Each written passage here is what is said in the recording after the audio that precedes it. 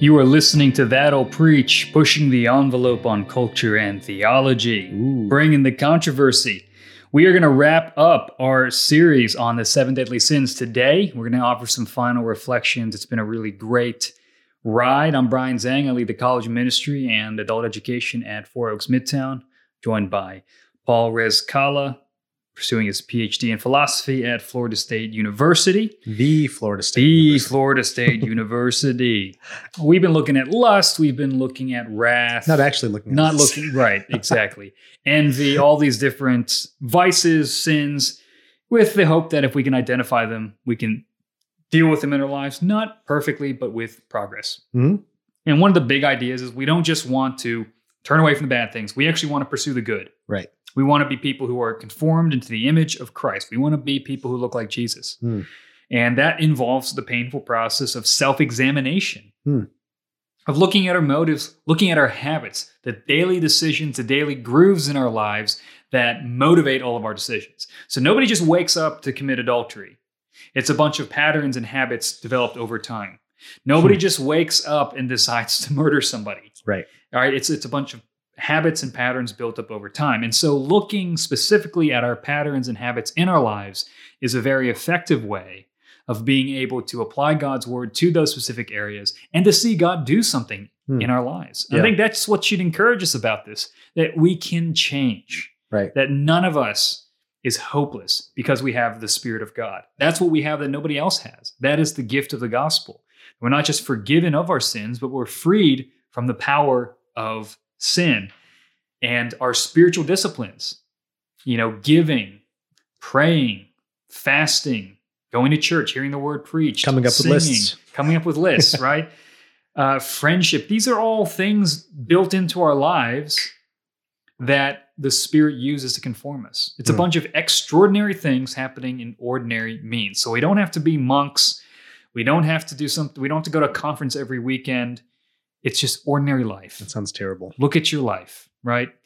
And it's been quite the ride, but we are heavily influenced by Rebecca DeYoung's book, Glittering Vices. You're probably sick of this if you've heard our podcast. You're just going to read the book and be like, they just ripped it off. And we did. We did. Sue us. We don't care. No one's listening. No, don't sue us. Please don't sue us. But I think at the epilogue of her book, she writes about reflecting on your life. Thinking about the day you die, which is morbid, but helpful. Yeah. Talk about that a little bit. Yeah. I mean, it is morbid, but it is like... It's literally the definition of morbid. I mean, you don't get much more morbid than that. Literally thinking about your own death. Right. But it does offer us this opportunity for if you want self-examination, this is an exercise for it. Picture that you have died. People are at your funeral. What kind of speech? What's and they the open eulogy? Your corpse and you're wearing a clown costume. Oh man, that is horrifying. That is worse than that's. Anyway. Oh man. Okay, go ahead. They see you there. That might have been vicious right there. That was a vice of itself. Yeah. So you're gone, but you've got people there, and you have a eulogy. What is that eulogy going to look like? And this actually is a really helpful exercise. I'm gonna actually do this after we're done with this podcast. What is it that if you take an honest... I'm going to give you your eulogy. Brian's going to give a eulogy just here in the podcast office. Oh, man. If you're just honest with yourself, what do you think people are going to say about you in that eulogy? What kinds of behaviors, traits, if they're being brutally honest, what are they going to remember you for? Taking honest stock of that. And that's going to tell you a lot about the kind of person that you really are. And that's the kind of self-examination that we've been pushing for in this series. In order to know how to grow, we first need to figure out where our problem areas are. So you do that exercise, you figure out what the eulogy would look like, in fact, at this moment, if you were to die. How are people going to think about you and remember you? Versus, what's the eulogy that you would want read about you? What kinds of character traits would you want them to, this is the person who selflessly, up until 2 or 3 in the morning, taking people in, talking to them about their problems, constantly giving generously, volunteering, the epitome of just overflowing generosity, self-sacrifice, not thinking twice for their own needs, like just out of second nature, just being super selfless. Like those are the kinds of things that we all would want to be remembered for. And then you take those two different eulogies and you assess the gap between where you are, where you want to be. And that gap is basically your homework for the rest of your life, to try to shorten or close that gap as much as you can. I might actually give this as an assignment to my students. That's actually a really good idea. But yeah, I think like in discovering that gap, we discover both where we are and where we want to be. And then it gives us really teaches practical... a kindergarten class.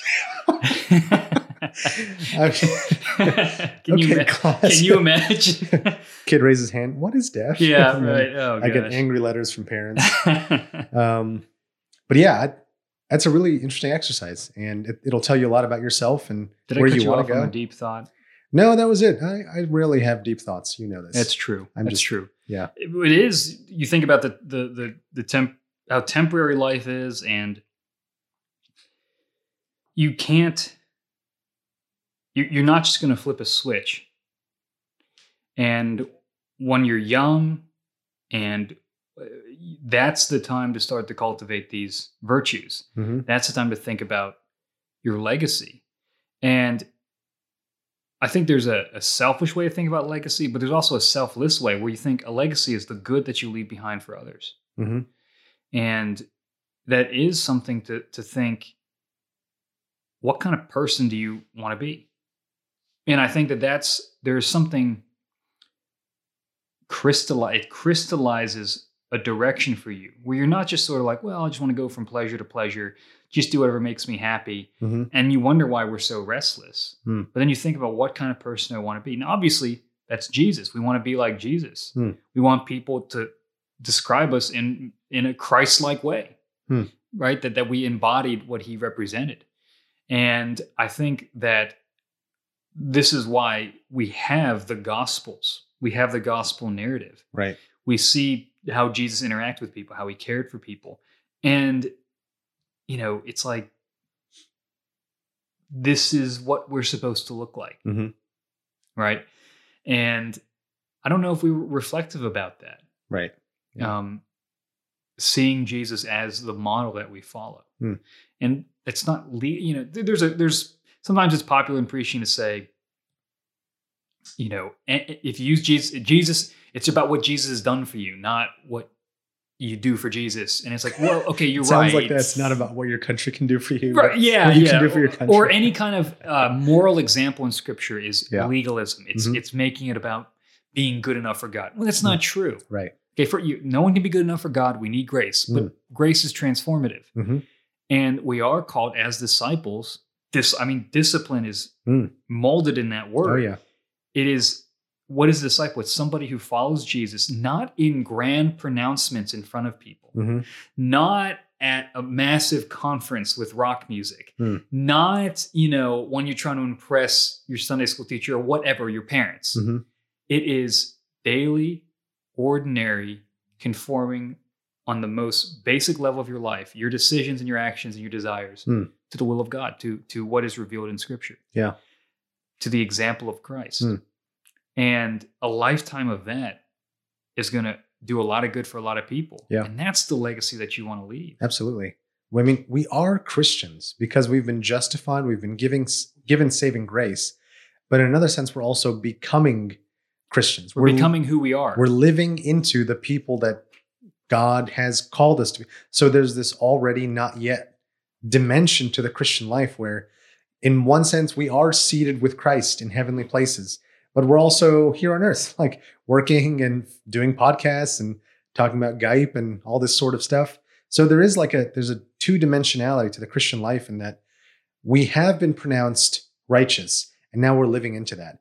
We're becoming sanctified. We're making every effort to add to our faith. We are putting to death the misdeeds of the body. We are crucifying the flesh daily and taking up our crosses and following Jesus. All of that is what it means to be a Christian. So it's not legalism. It is the call of the Christian to die to self every single day, not to earn God's love, because we already have that, but it's to become better, to become more human, to look more like Christ, to make our lives more excellent and beautiful, and to shed ourselves of the things that are hindering us and making life miserable and imperfect and incomplete and deficient.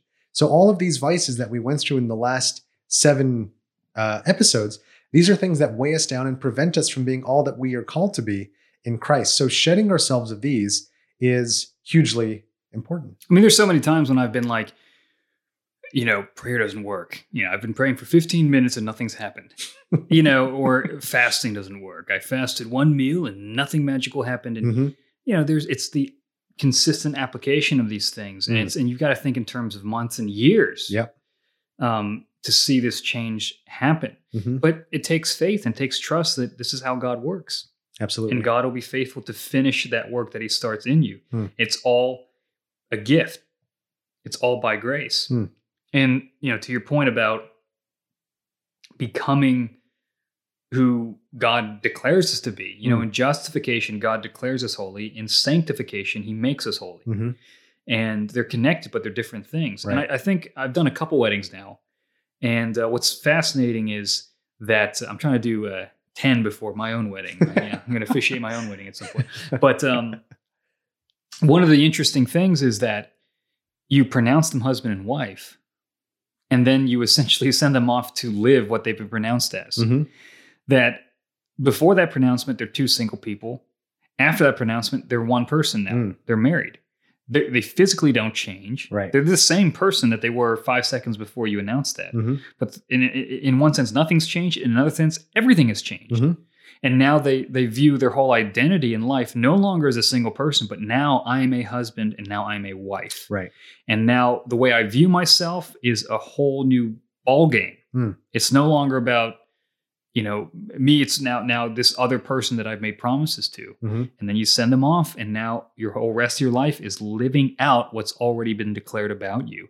I think that's an analogy for the Christian life. Absolutely. And so this isn't anti-grace. This is only enabled by grace. Exactly. Again, we're adopted into God's family. And this is God's school of hard knocks through trials, right? This is how he changes us and makes us into people who look like him. Yeah. I mean, when a kid gets adopted into the family, he's going to adopt their language, their culture, their values.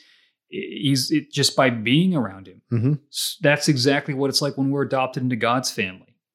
And so this is part of God's fatherly love for us, that through the work of Christ and his Spirit, we're brought into his family and we're changed so that we resemble the God family, right? That we look like people born of God. Yeah. And I mean, just to do some tying together of the threads here. So we covered 7 vices over the course of the last series. We were going to call this Tallahassee Vice. Tallahassee Vice. But we decided against it. I still think it's a great name. Well, but to everyone who gets that joke, Tallahassee Guy. Well done. Tallahassee Guy. Just to tie together some of the threads. If you didn't listen to the series, highly encourage you to go listen to it. What are you doing? What? No, not listening to the series. Oh, yeah. It's probably indulging in vices. Your life is impoverished. Right. Is it even worth? Yeah. Whoa. Is it even living at that point? Yeah. I'm just going to read out this passage from Rebecca DeYoung where she gives an overview of the vices and encapsulates them really quick, just to remind everyone of what it is that we covered. When we're afraid we don't get what we need, or we worry that we won't have enough, it makes us sense to spend our energy on constant acquisition, pursuing abundance to achieve self-sufficiency. This is the vice of avarice or greed. When we're afraid that justice will not be done, or that we won't get our just deserts unless we personally take charge of doling out vengeance in the way we see fit, this is the vice of wrath. When we're afraid that we will not be accepted by others, that we won't fit in or live up to others' expectations, and thus do our best to hide behind a falsely inflated reputation, this is vainglory. If you want to quiz yourself as I'm going through these, you can quiz yourself. When we are afraid we are not worth anything unless we are better than others, and we're afraid that we can't compete with them, so we engineer their downfall, this is envy. When we're afraid we will always feel empty and needy, so we overfill ourselves with pleasures we can supply for ourselves, this is gluttony. When we're afraid we are unlovable, so we use people to gratify ourselves without ever giving ourselves in return, this is lust. And when we're afraid of the effort that loving others will cost us, so we hold everyone, even God, at arm's length in indifference, this is sloth. So all of these vices have pride as their root, and they give birth to sins in our lives. So what we've been trying to do over the last 7 weeks is to name these, to identify the patterns and the ruts in our lives that lead us towards sinful behavior, call them out by their name, and then begin to take steps to address them, not just trim the tree at its, at the uppermost branches, but to get at the massive branches and eventually take down the tree of pride in our lives as well. We've done some practical strategies. We've talked about how virtue comes from the outside in, that it takes doing it, even though we don't feel like it a lot of times, in order for the virtue to become inculcated. That's how you build a habit. That's how you build second nature. How do you teach a child to brush their teeth when they don't want to? You push them a little bit. You have them do it. You give them, well, you wouldn't give them candy because that would be counterproductive, but you give them external influences and incentives until eventually they internalize this. And the same goes for any skill or habit. The way that, Michael Jordan got really good at free throws was by doing it millions of times, right? If I do a free throw and I make it in and Michael Jordan makes a free throw, it's not the same thing. His is out of second nature. He can do it with his eyes closed. He can do it with his back turned to the basket. When I do it, I'm pretty good at free throws, but I'm no Michael Jordan. I haven't adopted that as second nature yet. And so the goal is to not just avoid sin, but to avoid sin and have that be our second nature, where it comes easily and naturally to us, and we enjoy and delight in doing the things that God wants of us. Couldn't have said it better myself. Well, I guess Rebecca DeYoung said it better than both of us. But great thoughts.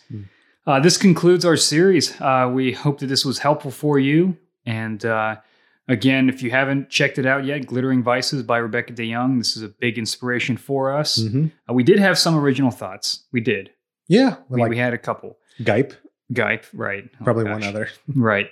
But yeah, and we're going to continue on. We're going to have another series coming up. Mm-hmm. And we'll let you guys know about that. But thank you guys for listening. Subscribe, leave a comment, and let people know about this podcast. Thank you for listening.